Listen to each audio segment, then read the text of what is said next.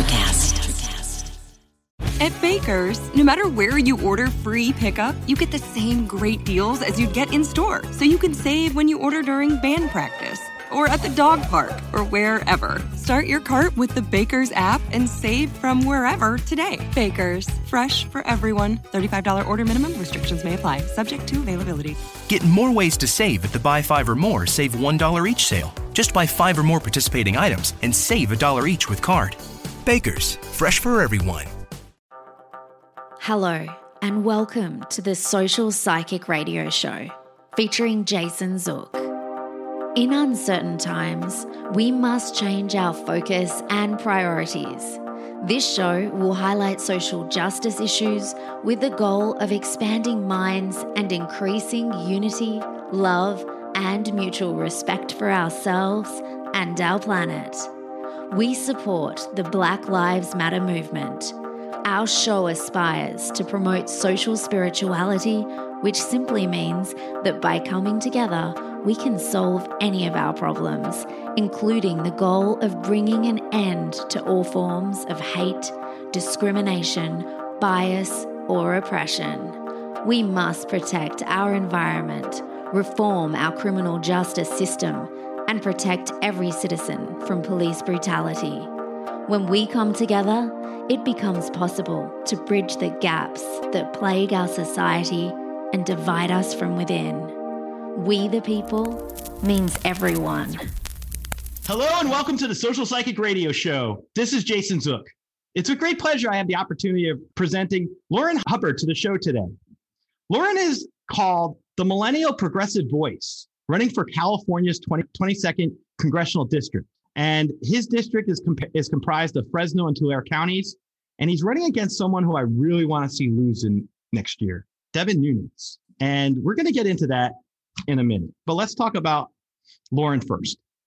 Lourin was born in Central Valley, California, the son of a single Black working class mother who was an admitting clerk for a local hospital and a union representative in Bakersfield. Lourin's mom struggled to raise 2 children amid the skyrocketing costs of housing, transportation, and healthcare. His mother worked 10 to 12-hour days, and the family required food stamps to survive. Unfortunately, Lourin's mom struggled with chronic high blood pressure and other health problems her entire life. And without consistent access to healthcare, she died at the age of 50.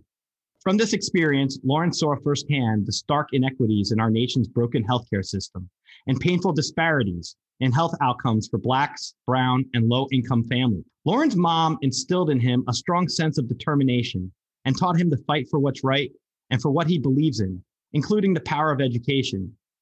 Lourin was the first member of his family to attend and graduate from a 4-year university. He met his wife at Fresno State, where he earned his degree in political science. At the Fresno County Department of Social Services, Lourin connected low-income people and families to community-based resources and government assistance programs like Cali Fresh and Medi-Cal. Lourin currently works as an operations manager at the California Department of Water Resources, leading frontline conservation efforts supporting family farms and combating droughts. He's here today because he's running for Congress, and I'm so happy to have Lourin on the show. It's a great pleasure. I welcome Lourin to the show. Welcome to the show, Lourin. Thank you, Jason. Thank you for having me. I'm really excited to be here and excited for some questions that we're going to get into today, because I think they're really, really important topics that really need to be discussed. You know, one of the things I was going to say when I looked at your background, I really connect to you because your mom sounds like she was a hero and she worked so hard to help you and your sister. And I think for what she's done for you and where you're headed, you're paying back that gift she gave you by running for elected office. And for that, I just pay homage to you and thank you for that. That she's like one of these folks that you hear about all the time that that you don't hear about all the time. They really do the hard work that keeps our nation running, but you never hear about them in the newspaper. She was a big inspiration to me, and my sister and I are successful now because she didn't let us fail. And I do feel like I have to pay that back to her. So you already are. In my opinion, okay? I'm very spiritual. So for me, I got goosebumps just now, and I know she's with you. You're going to feel her presence every day you run for this, and then even beyond when you get it. God willing, I'm praying you get it. So that's my opinion. Looking at your information, I want to ask you, Why are you running to unseat Devin Nunes? Oh, that's a good question. So I'm running because I really, I've come to the realization that I can't afford not to. That my political identity and my social identity are really woven together, and that it's politicians like Devin Nunes, who my entire life have decided how much pollution is acceptable in the air that I breathe and my children breathe, or the water that we drink, and how much money to invest in educating our children, and how much money to invest in healthcare. And I think that it's time that someone who has these shared experiences with others that live in our district and our country can better represent us than someone who is removed from those hardships that we face. Why is Devin Nunes a national embarrassment? Trust me.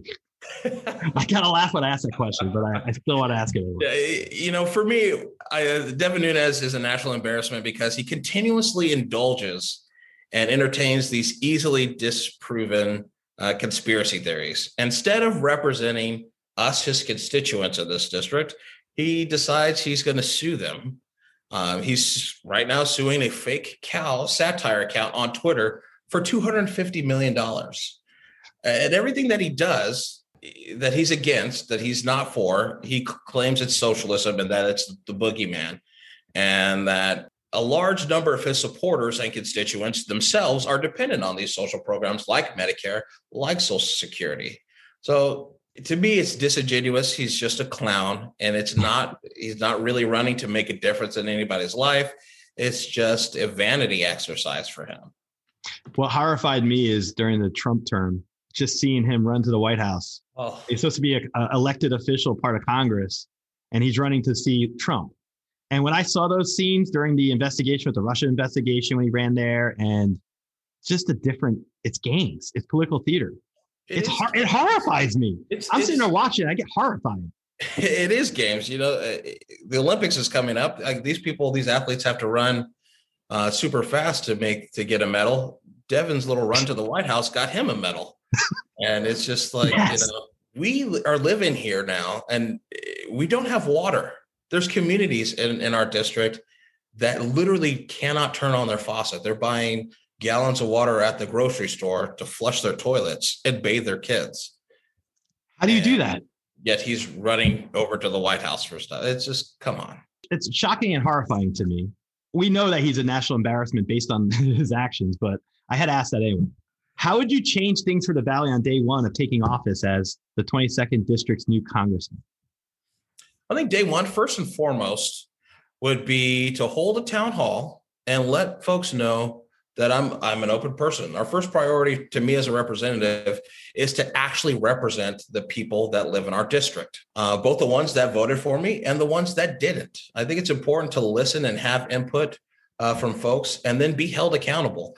I know for myself, when I'm looking at a representative to support, that I don't want a politician, because politicians to me are liars. So they say one thing and then don't explain their position the next. So to me, I don't expect to agree with a politician who's going to represent me 100% of the time. I know that there's going to be times where I want something and they're going to be against it. But if they're willing to take the time to listen to my input and explain their votes, even if I don't like it, I can at least respect it. And so that's one of the things, to start out being very open, which is different than we have now. Devin Nunes hasn't had a town hall to listen to his constituents in over 12 years. That's from day one, to set the pace that we are open. We're going to listen to the people in the community. Then we're going to do our best to support the issues that they care about. And the times where we differ, that I'm going to set a clear distinction on why my votes are the way they are. I think that's extremely valid. I think having that town hall will be a great way to reconnect with your constituents right away and start from scratch, right at the beginning. You're like, I'm here for you. It doesn't matter if I'm a D or an R, I'm here for you. I'm here for this district. That's what I get from what you're saying. Yeah, because so many folks here now are disenfranchised. We have a representative who just does what he wants to do willy-nilly, and isn't really accountable to the people that are here.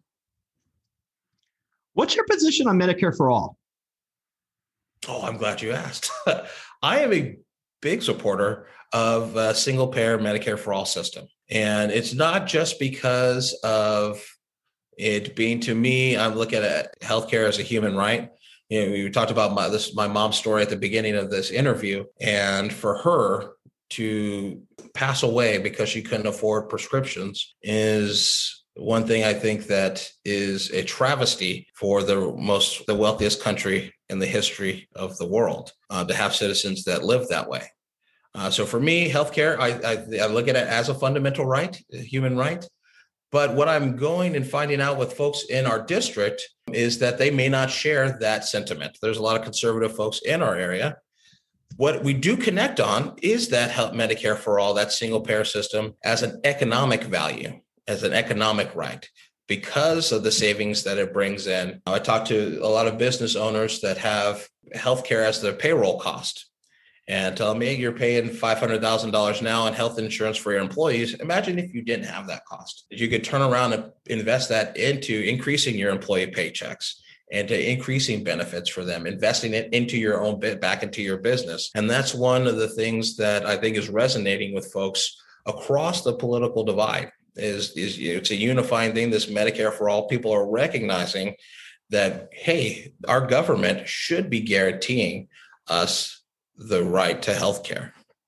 Definitely. And that's the hardest part about the healthcare debate is the soaring costs and trying to create a system that can fit for everyone.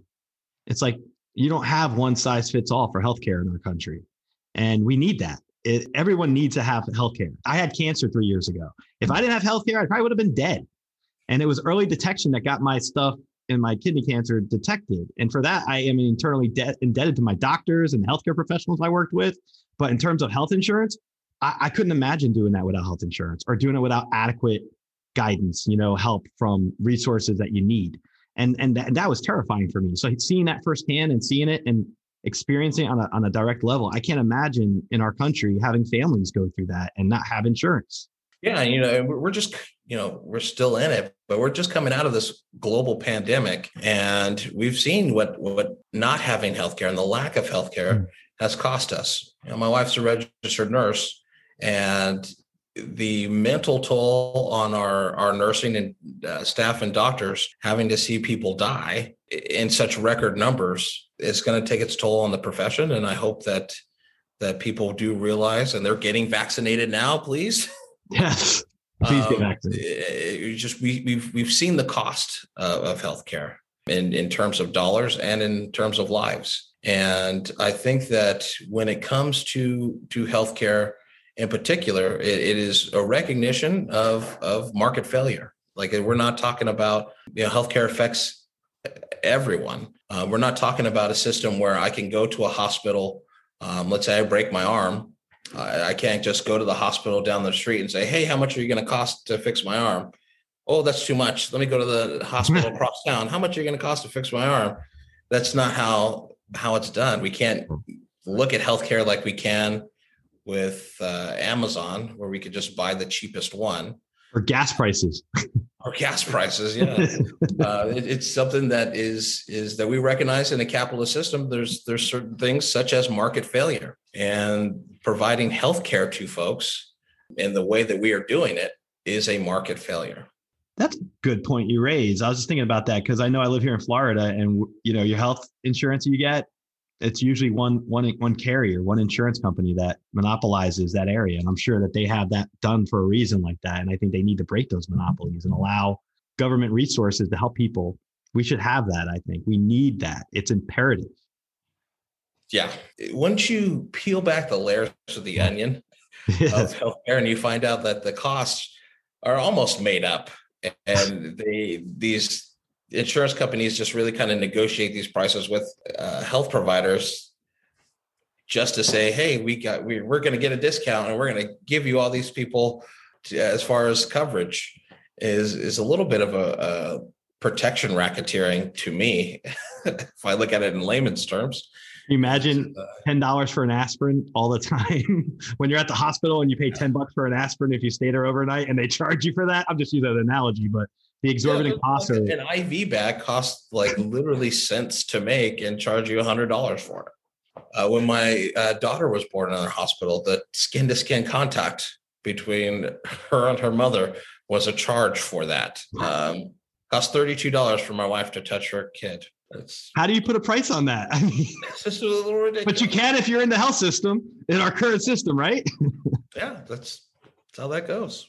How do you think we can make childcare and family leave more affordable? I think when it comes to childcare and family leave more affordable, you really need to look at partnering up labor and these family groups and getting those together. I believe that the answer is looking at the status quo and recognizing it's not working for us, and how other countries can have paid family leave, and look at the models that are set forth other places and improve it.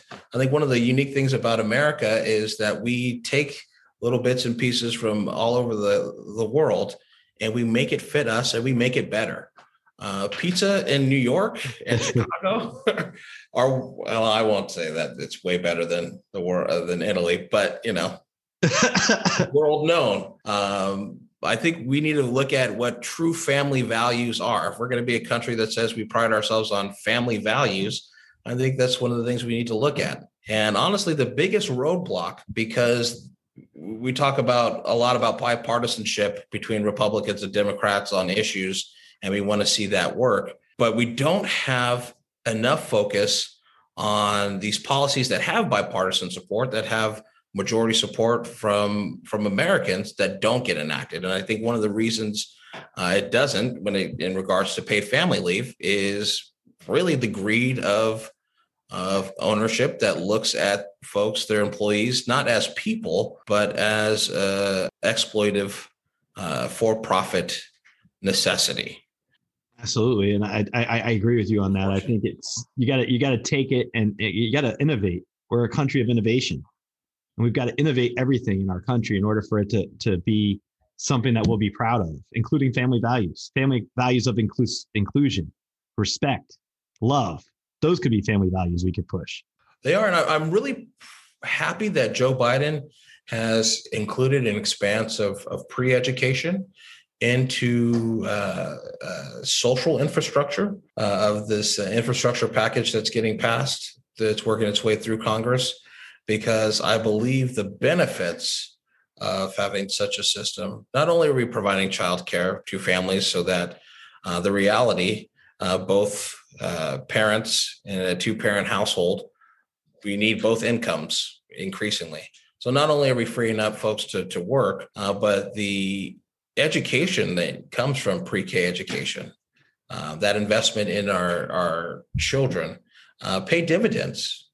Statistics have shown us that folks that are involved in pre-K education when they're young have better learning outcomes. They tend to graduate from college and go on to get advanced degrees. And it all starts at that root when they're in that pre-K stage. That's the formative years when they begin for education. So I can see where it's so important to get them to be able to do that so that they have exposure to all those things already, for sure. Absolutely. What do you consider quality education for all? When it comes to quality education for all, I believe when it comes to that topic, quality education is a holistic education. So it's more than teaching to just an exam.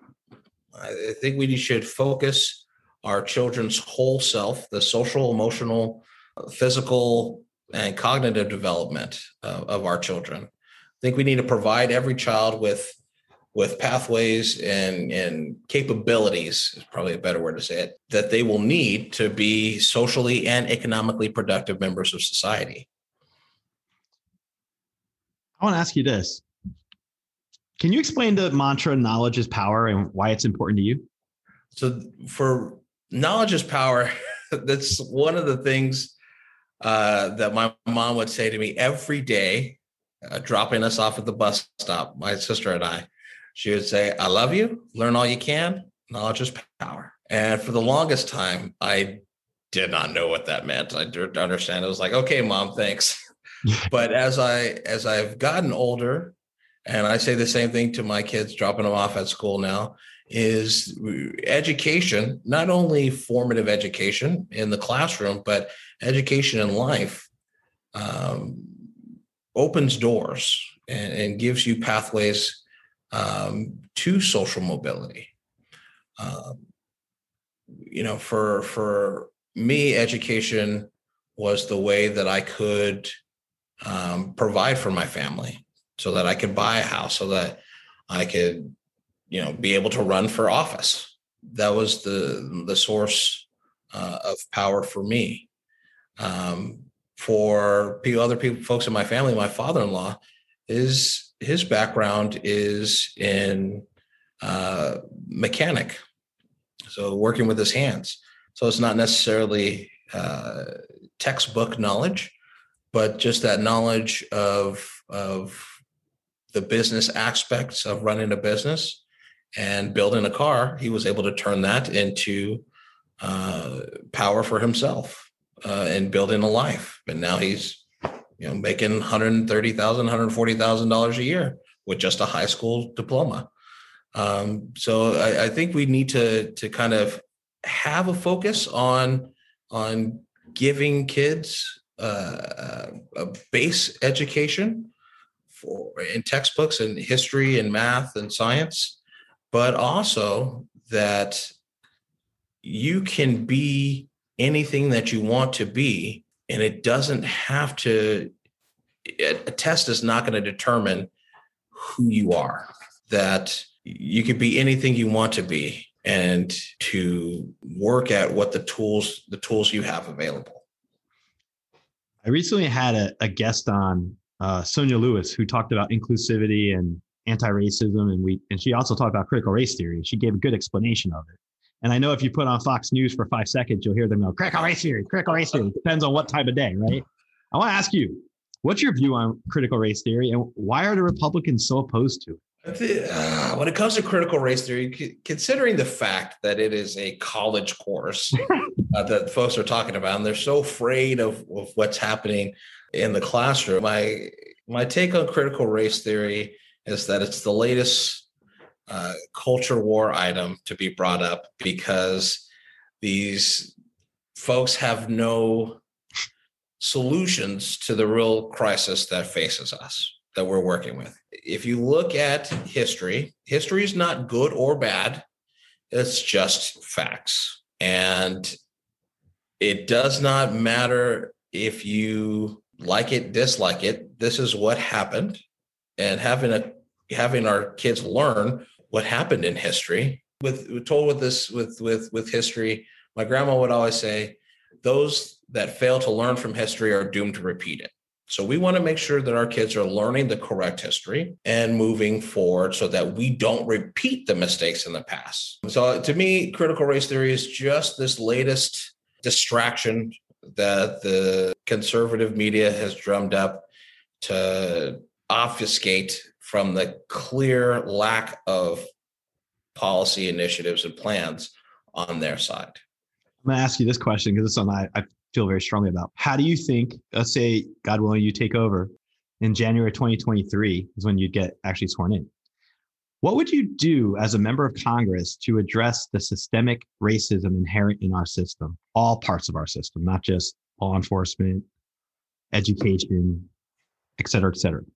One of the things I do in my professional capacity at the Water Quality Control Board is I am our office's racial equity chair through the Central Valley. And in that capacity, we've taken a lot of steps to learn the history of institutional racism in California and throughout the rest of the country. When it comes to stopping systemic racism, I think it's very important to incorporate allies into the system. So it's not just enough for us to recognize that Japanese internment was wrong. We have to remedy that wrong. And that came in the form of reparations. I think as a congressman, we're talking about historic systemic racism and the wealth that slaves in this country have built for it. Not only slaves, but even as recently as the 1970s when it comes to housing discrimination. In order to remedy that, I think we need to look at reparations would be my solution. In terms of reparations, what type of form do you think they would take, and how would they be most practical to enact? For me, reparations can come in a few different forms. I think that monetary reparations could be a part of it, but also the land use. A lot of folks don't know, going back to the history of the country, the Homestead Act, the federal government gave away land, acres and acres and acres, thousands of acres of land to folks for nothing. And that allowed them to then start to build wealth in this country. That was not an option for former slaves and the children of former slaves. So a combination of monetary, a combination of land grants, a combination of, I would really like to see legacy admissions to our universities for the son and daughters of the descendants of slaves in this country, so that folks can, again, empower themselves with the power of education. So a combination of those things. And of course, I'm open to studying the topic. When it comes to that, I don't want it to just be like this for people to feel like, oh, these people are getting something for nothing. No way. Or this concept that why should I have to pay money for someone and my family, is doing this or this happened. We didn't own slaves or this or that. That's part of the systemic racism to overcome, right? Break that mindset, change the paradigm so they don't think that way. Exactly. There's no excuses for that either. That's how I feel. You don't have to make excuses for why you feel, your privilege should get in the way of us creating some equality financially in our society. You can put your privilege, check it to the front, and let's come up with a practical solution. I'm talking about how people who think that way would talk. Yeah, I don't understand the concept of if there was a runaway train and it already ran over someone, should we just let the train continue to run over people, or because it's not fair to the people that were run over previously? I don't get that way of thinking. Me neither. And you know what? God willing, you start in January 2023. I'd love to see a congressional commission on how to address, all these systemic racism issues we're dealing with. And I think the truth will come out eventually. I think we're going to eventually have to acknowledge. I mean, the other side's not even acknowledging systemic racism. So we're talking about polar differences, right, in policy and understanding of things. Yeah, the conversation's already going on. And of course, the backlash of the Biden administration setting aside $400 million for Black farmers who have historically been mistreated by the USDA, and the USDA, the Department of Agriculture, has acknowledged that, yes, we have discriminated against Black farmers. Our bad. So this is a remedy to that. And the backlash has been, you giving money to Black farmers is racist against me. And again, that's the lack of education. Maybe they aren't aware of the historic disenfranchisement of Black farmers, but that conversation is happening now, and we're starting to make those remedies. And I don't think that anybody, well, there's probably anybody, but just proposing to study the issue should not automatically cause folks to be ready to pull out their pitchforks and march on the Capitol. Well, I say that now, but we already have. January 6th is in our history books and forever will be. So I guess I can't say that anymore. You're right about that. It's horrifying to think about. I just, from my vantage point, I just hope that instead of people looking inwards and looking at us versus them, they should just try to have some empathy and think, well, if historically my family was discriminated against, if we could put a person on the moon, our government could do whatever they need to do to rectify these wrongs. That's how I look at it. It's common sense. It doesn't seem to me like it's such a earth-shattering idea or concept to create reparations and to financially help all members of our society. That's not socialism. That's equalizing the situation of 400 years of oppression And that's just how I look at it. Yeah, and not to mention that every time in this country, not to get on the soapbox, That's right. but every time in this country where you have communities in history, where you have communities of color that have started to build wealth for themselves, that have gone to prosper, it was met with this backlash of folks who literally burned it to the ground. And then that history was erased. Many people in this country did not even know about Black Wall Street or what happened in Greenwood until last year. And that was 199 years after the fact that the event happened. A lot of people don't know that the one and only coup in this country happened in 1897 in was it North Carolina? North Carolina, when they took over the actual city government, and then the KKK, I think, did that with white supremacists.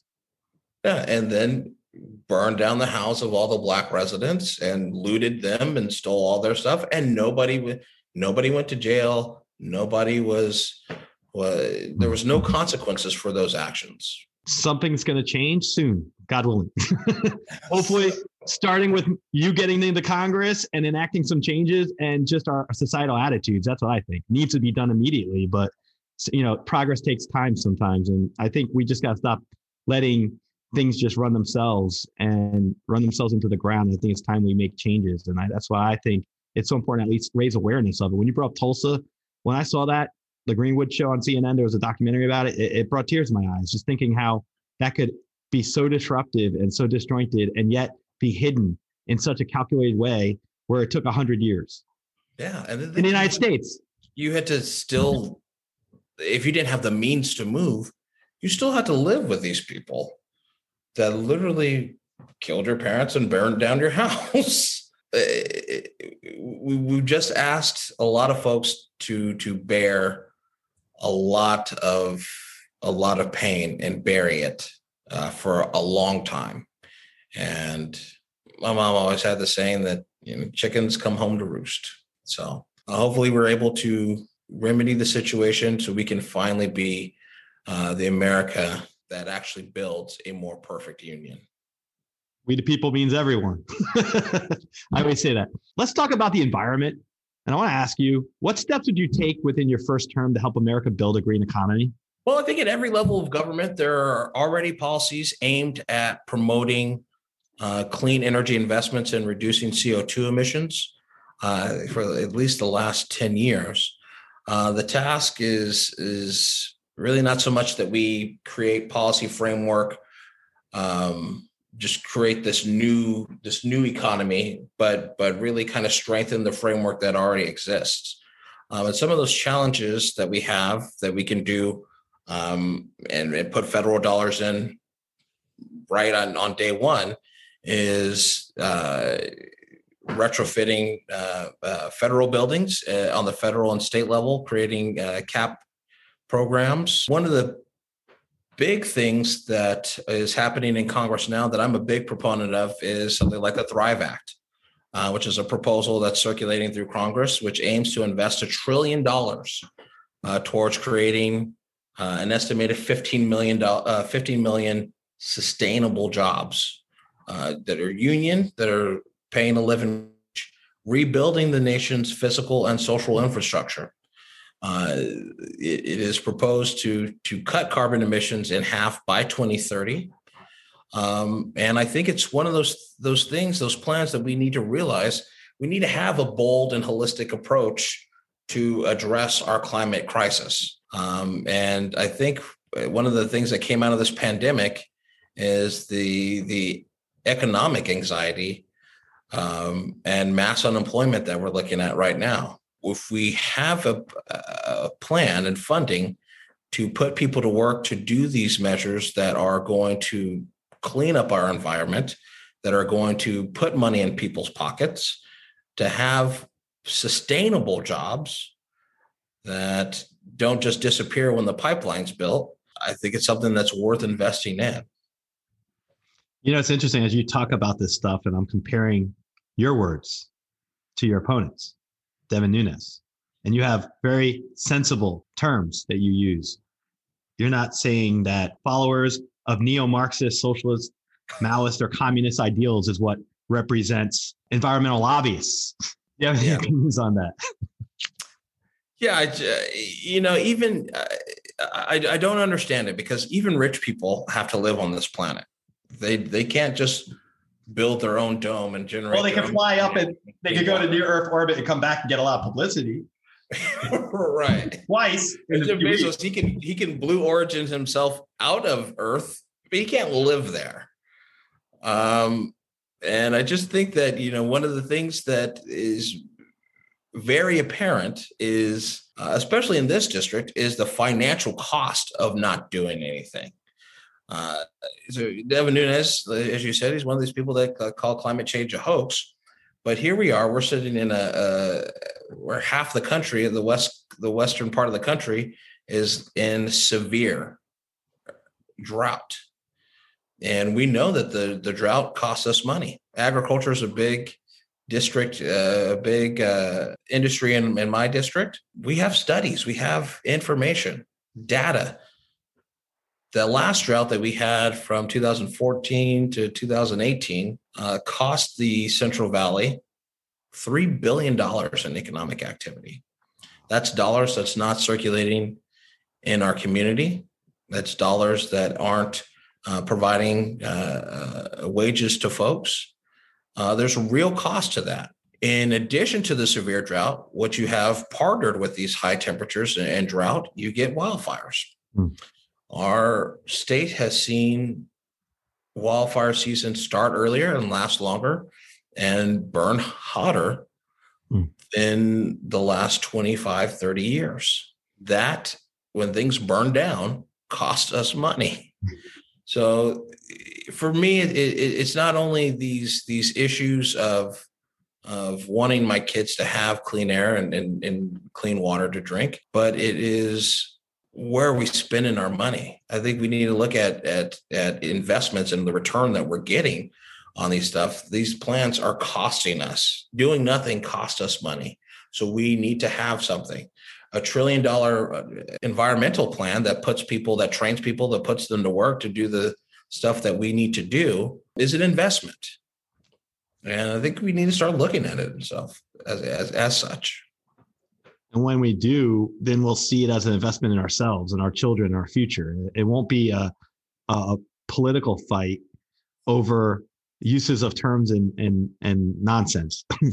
Yeah, I think a lot of folks here have just forgotten what it's like when America did invest in us and its people. I don't hear Devin Nunes talk about socialism when it comes to farm subsidies or when it comes to corporate welfare that he's such a proponent of.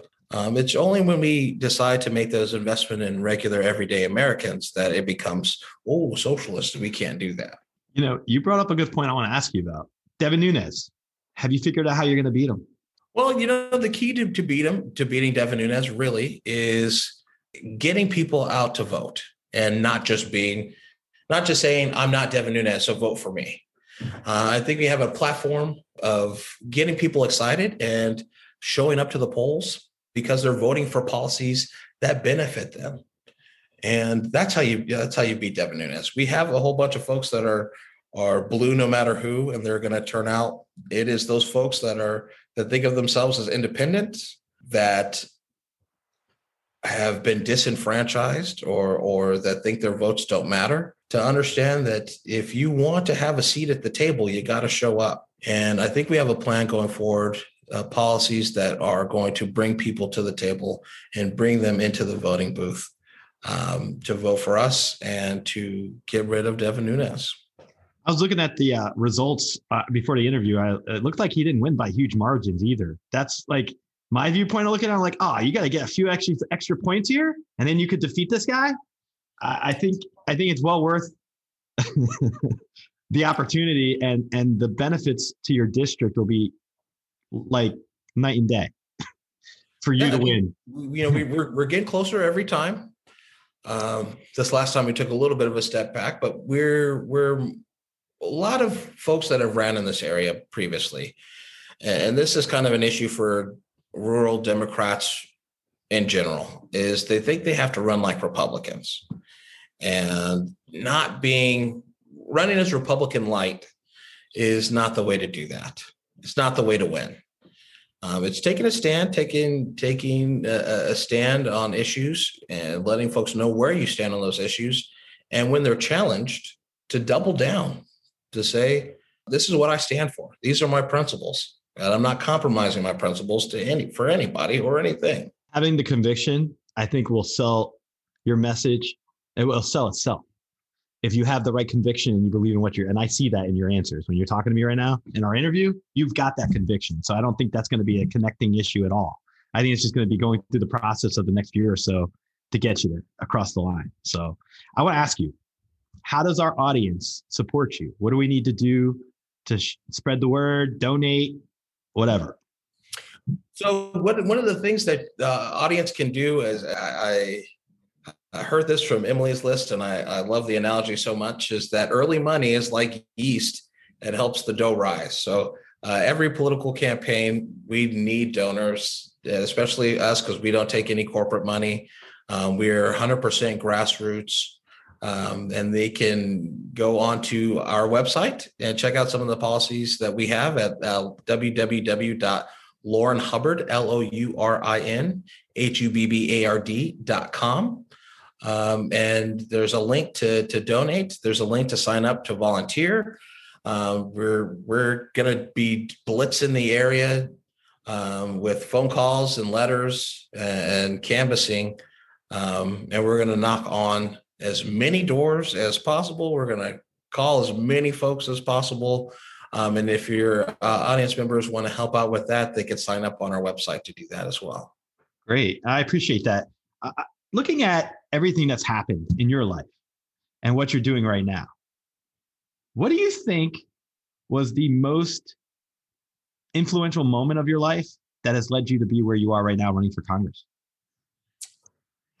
I think it's an amalgam.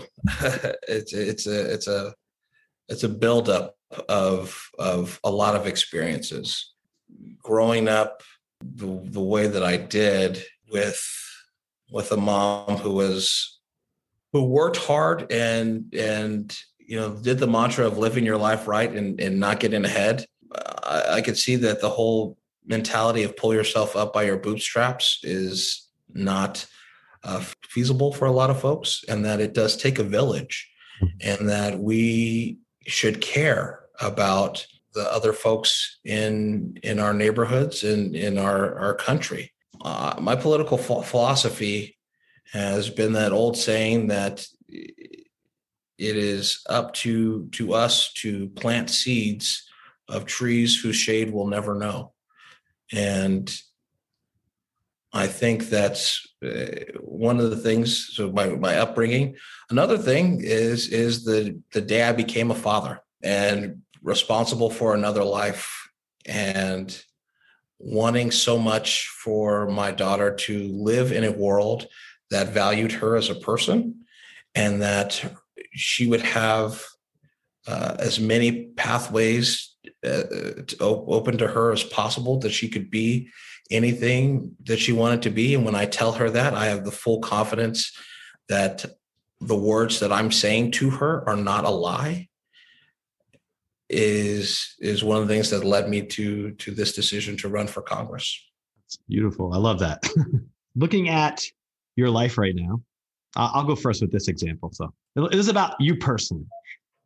What is one thing about you that you've never shared with anyone before on an interview that you'd be willing to share now? Like one fact about you. I'll go first to make this easier. I'm a lawyer. I'm a psychic. I'm a podcaster. People know that about me. I'm a World War II nerd. I love to watch World War II documentaries. I've been watching them since I'm 45. I've been watching them since I'm a little kid. I watch them constantly, and it's just the way it is. And I feel like for me, at least on a spiritual level, my grandfather fought in World War II, and I always felt that kind of intrigue and interest to see what he did. And he was in the Battle of the Bulge, and that just kind of cultivated me into being this World War II nerd.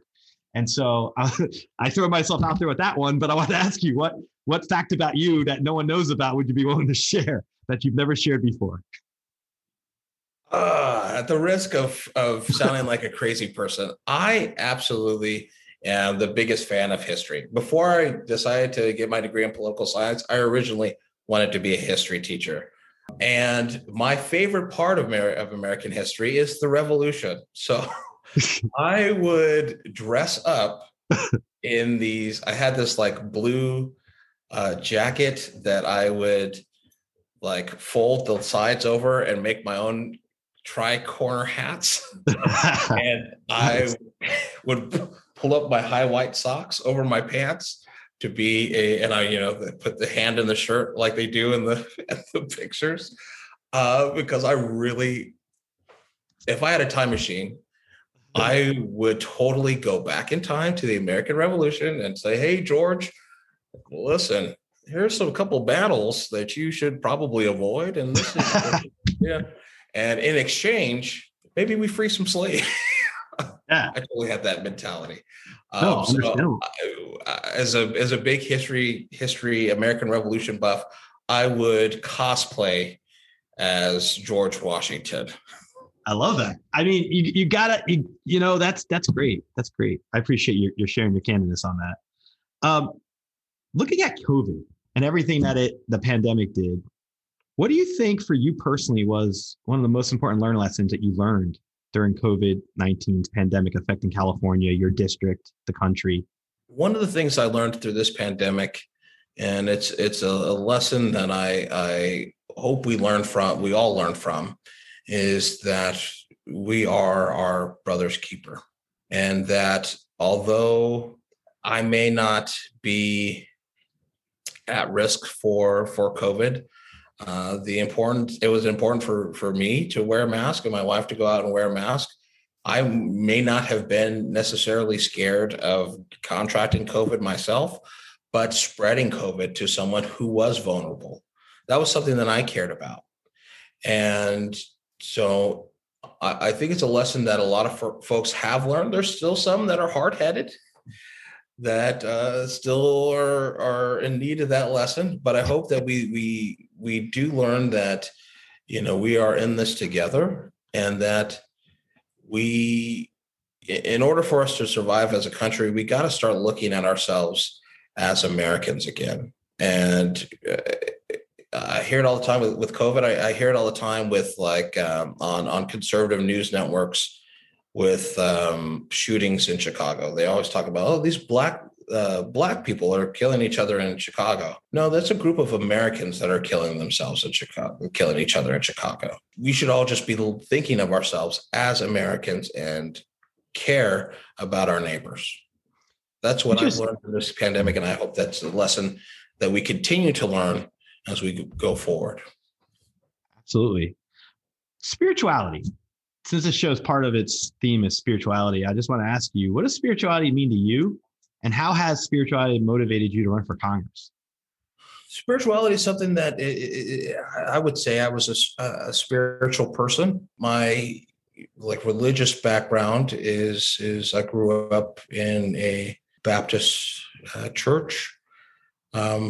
I now go to the Unitarian Universalist Church of Fresno, and I would consider myself a Christian UU. And one of the things I love about Unitarian Universalism is that I'm not beholden to any set of dogma or doctrine, and that spirituality to me is that freedom of thought that I can go where my spirit leads. So I would consider myself a Christian UU in the sense that I ascribe to the teachings of Jesus Christ. And one of his major principles is the belief of being my brother's keeper. In UU, we have 7 principles. And one of those is the inherent worth and dignity of every person. That's something that I've always subscribed to.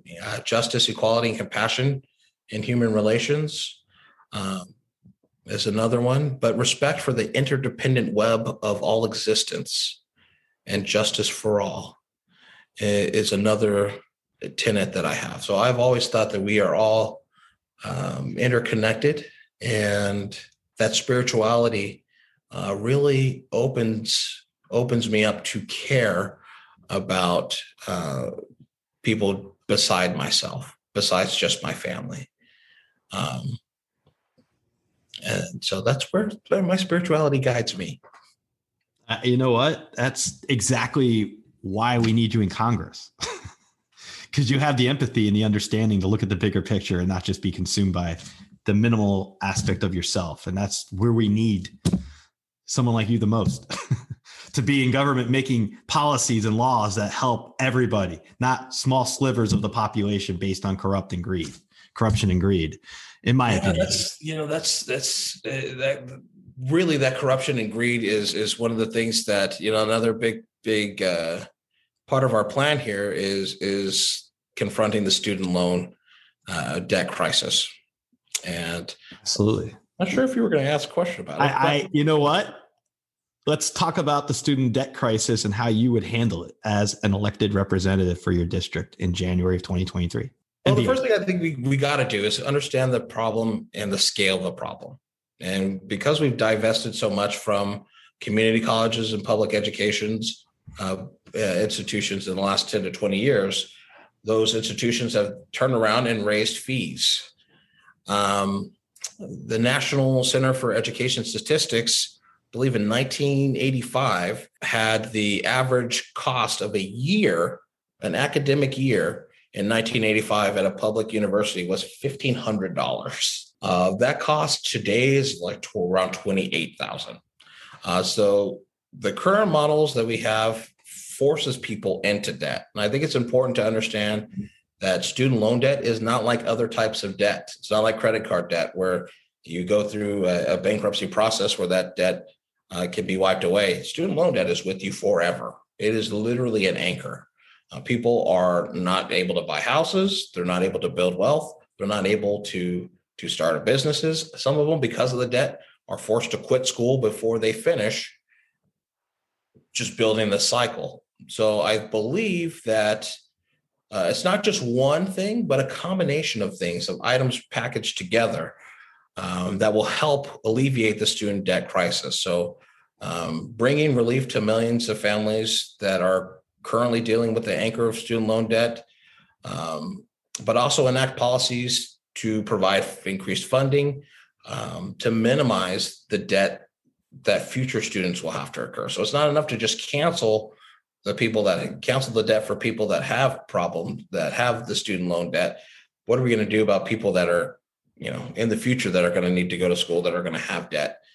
When it comes to increased funding, I was a kid that qualified for Pell Grants. So Pell Grants made up a large part of my ability to go to college.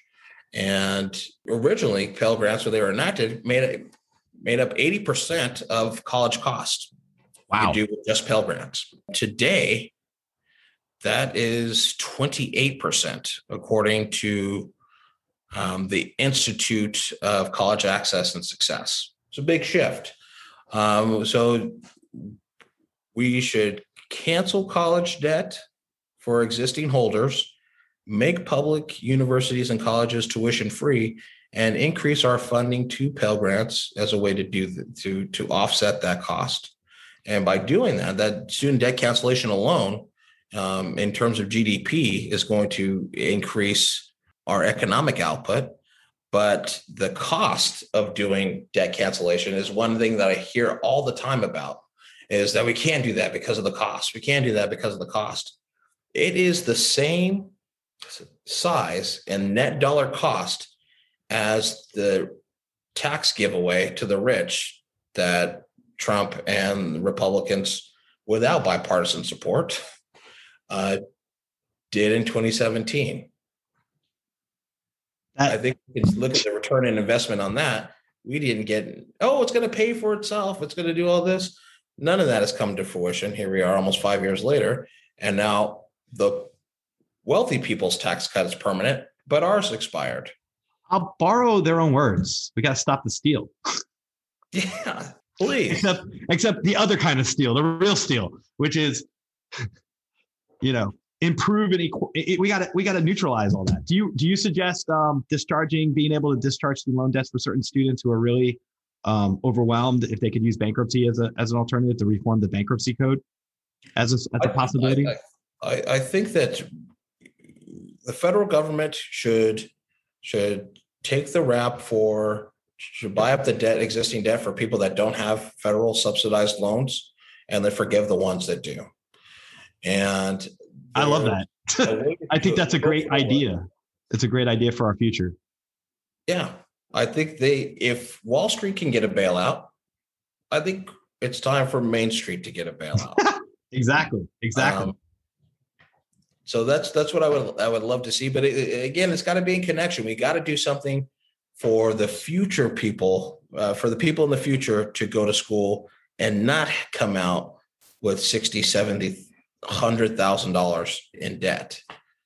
Do you think it will be hard to take those kind of policies and actually put them into action? Let's say the Democrats keep the House, keep the Senate, Biden stays in office. We see how hard and difficult it is without cooperation from 10 Republicans in the Senate to enact legislation. Do you think these kind of changes could be done without those issues, or do you think it's going to be a larger struggle within Congress?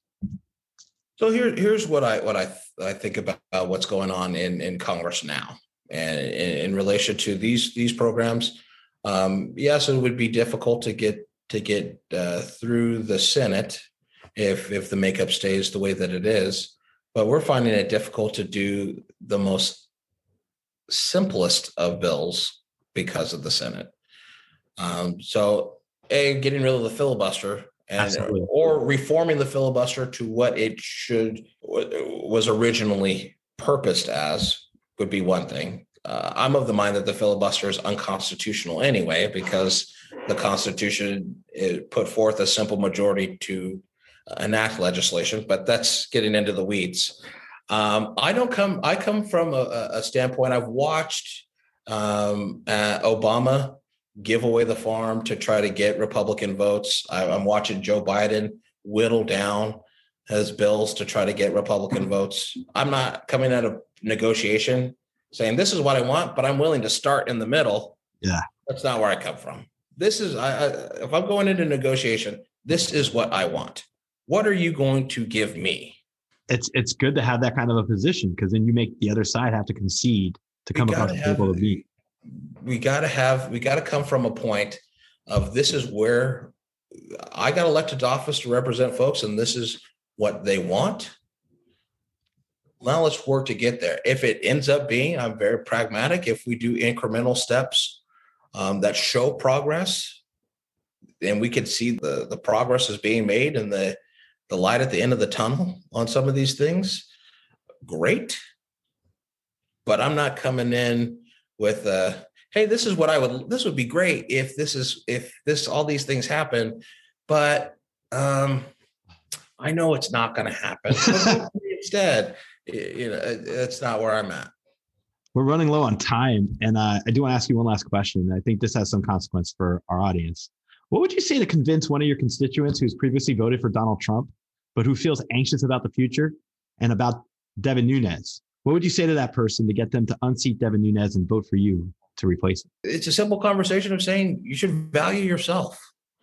Value yourself. Look at yourself of being worthy of investment in. Your kids are worthy of investment in, and that we all know the outcome, the outlook is not the brightest right now, but it can be. It can be if folks like you and I are willing to stand up to corporate greed, if we're willing to say we are going to take back our country, but not from each other. We're going to take back our country from these corporations who have pitted us against each other because it works out well for them and their bottom line. People are recognizing that. One of the key parts that people forget about Donald Trump is he ran as a populist in 2016. He told folks, yeah, the game is fixed. It's tilted towards people like me, but I'm going to fix it for you. The first part of that was true.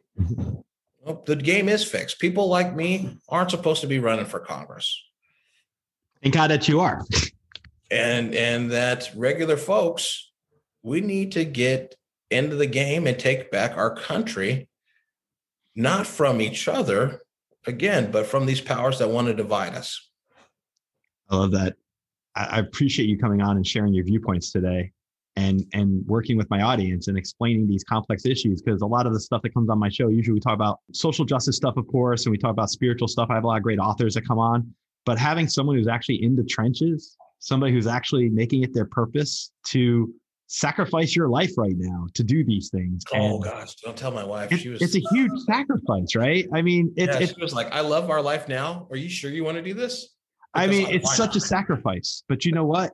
It's like, if you don't make that sacrifice, who's going to? There's people that will, but we need people that are going to win. We need people that can message right, people that can connect, that can resonate. And I think you have all that. And I think that that's what makes you a strong candidate against Devin Nunes. We need more of you.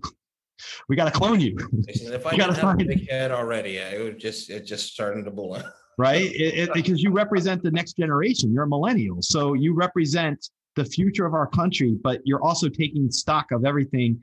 And your perspective is what I appreciate and find refreshing. That's why I wanted to reach out to you and invite you on the show. I looked at your information. I was like, man, you resonate with me. I like your story. I like your information. I come from a single parent family. And, your message resonates. And I believe my audience will see this the same way. And so that's why I just really deeply appreciate you coming on and having the courage to share this information with my audience, because my show is not a political show, but guess what? My audience votes. So I think we all find out that, right. Exactly. Intersectional. Exactly. So, and you know what? It's like you said, we've got to get everyone involved and motivated. And I feel like that's what I think your candidacy represents, is that opportunity to get people who don't normally vote to get to the polls, to vote, to galvanize and change the system and start fixing things. Thank you, sir. I appreciate that. Thank you so much. I appreciate you. I just want to thank Lourin for coming on the show today and sharing his message with us and his passion for running for the 22nd Congressional District in California to unseat Devin Nunes. It's for the counties of Fresno and Tulare counties. Ever since George Floyd last year was murdered, and our society has gone through so many changes and so many pivotal moments that have happened one after the other, between COVID and systemic racism coming to the forefront and all these other issues, it makes me think to myself, at what point is the insanity going to change? At what point are we going to bring some common sense solutions to our problems and help resolve things? And I think a big part of that is understanding the relationship to the mantra, knowledge is power. Because if you know your power and you know what you can do with the knowledge that you gain through an educational aspects of things, and you're informed and you care and you have passion, you can make a difference. To me, Lourin represents that kind of person, someone with passion, someone with fire in their belly, someone whose mother toiled, struggled, worked within the system, yet died prematurely because the system wasn't there for her to give her the medical support and the economic support that she needed. And in my opinion, Lourin is just like any of us in our world, where we see something that needs to be fixed. You could drive past it. You could ignore it. You could focus on, your life. But it's when you look at the bigger picture and you have the empathy to look for others. That's what I respect about Lourin's candidacy. And I think if anybody from this audience hears this episode today, I want you to check out Lourin's website, www.lourinhubbard.com. I want you to look at his information. And I want you to look critically at the issues. And not just in California, across the country. Look at your candidates. Look at what they represent. Look what they stand for. Do you align with what they represent and what they espouse? When I did research today for this episode, I looked up Devin Nunes' background. When I looked at the stuff that he's supported over the years, and he's been in there for a while, I was horrified. I mean, opposing the Iran deal, against immigration, against sensible healthcare, against the environment, against energy.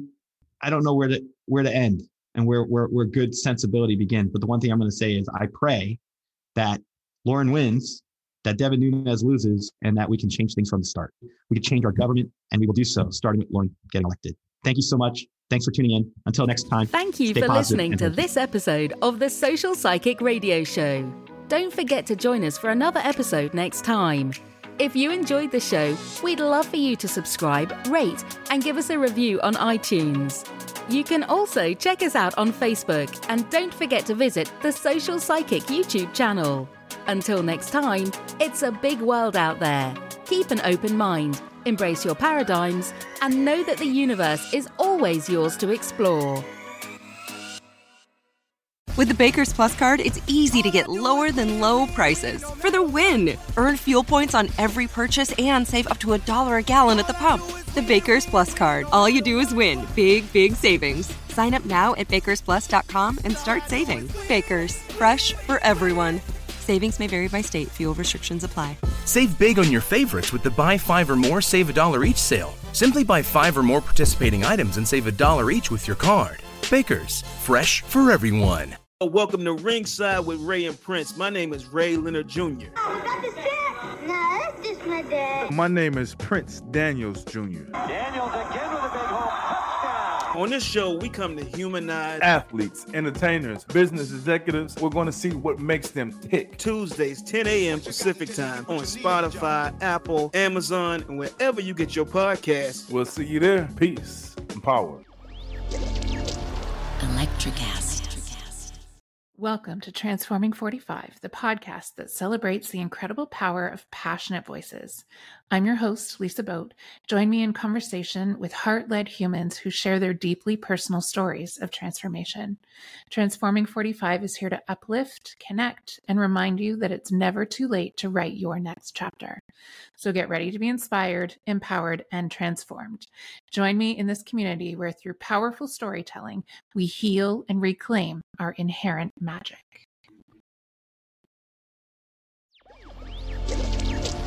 Electricast. Electricast.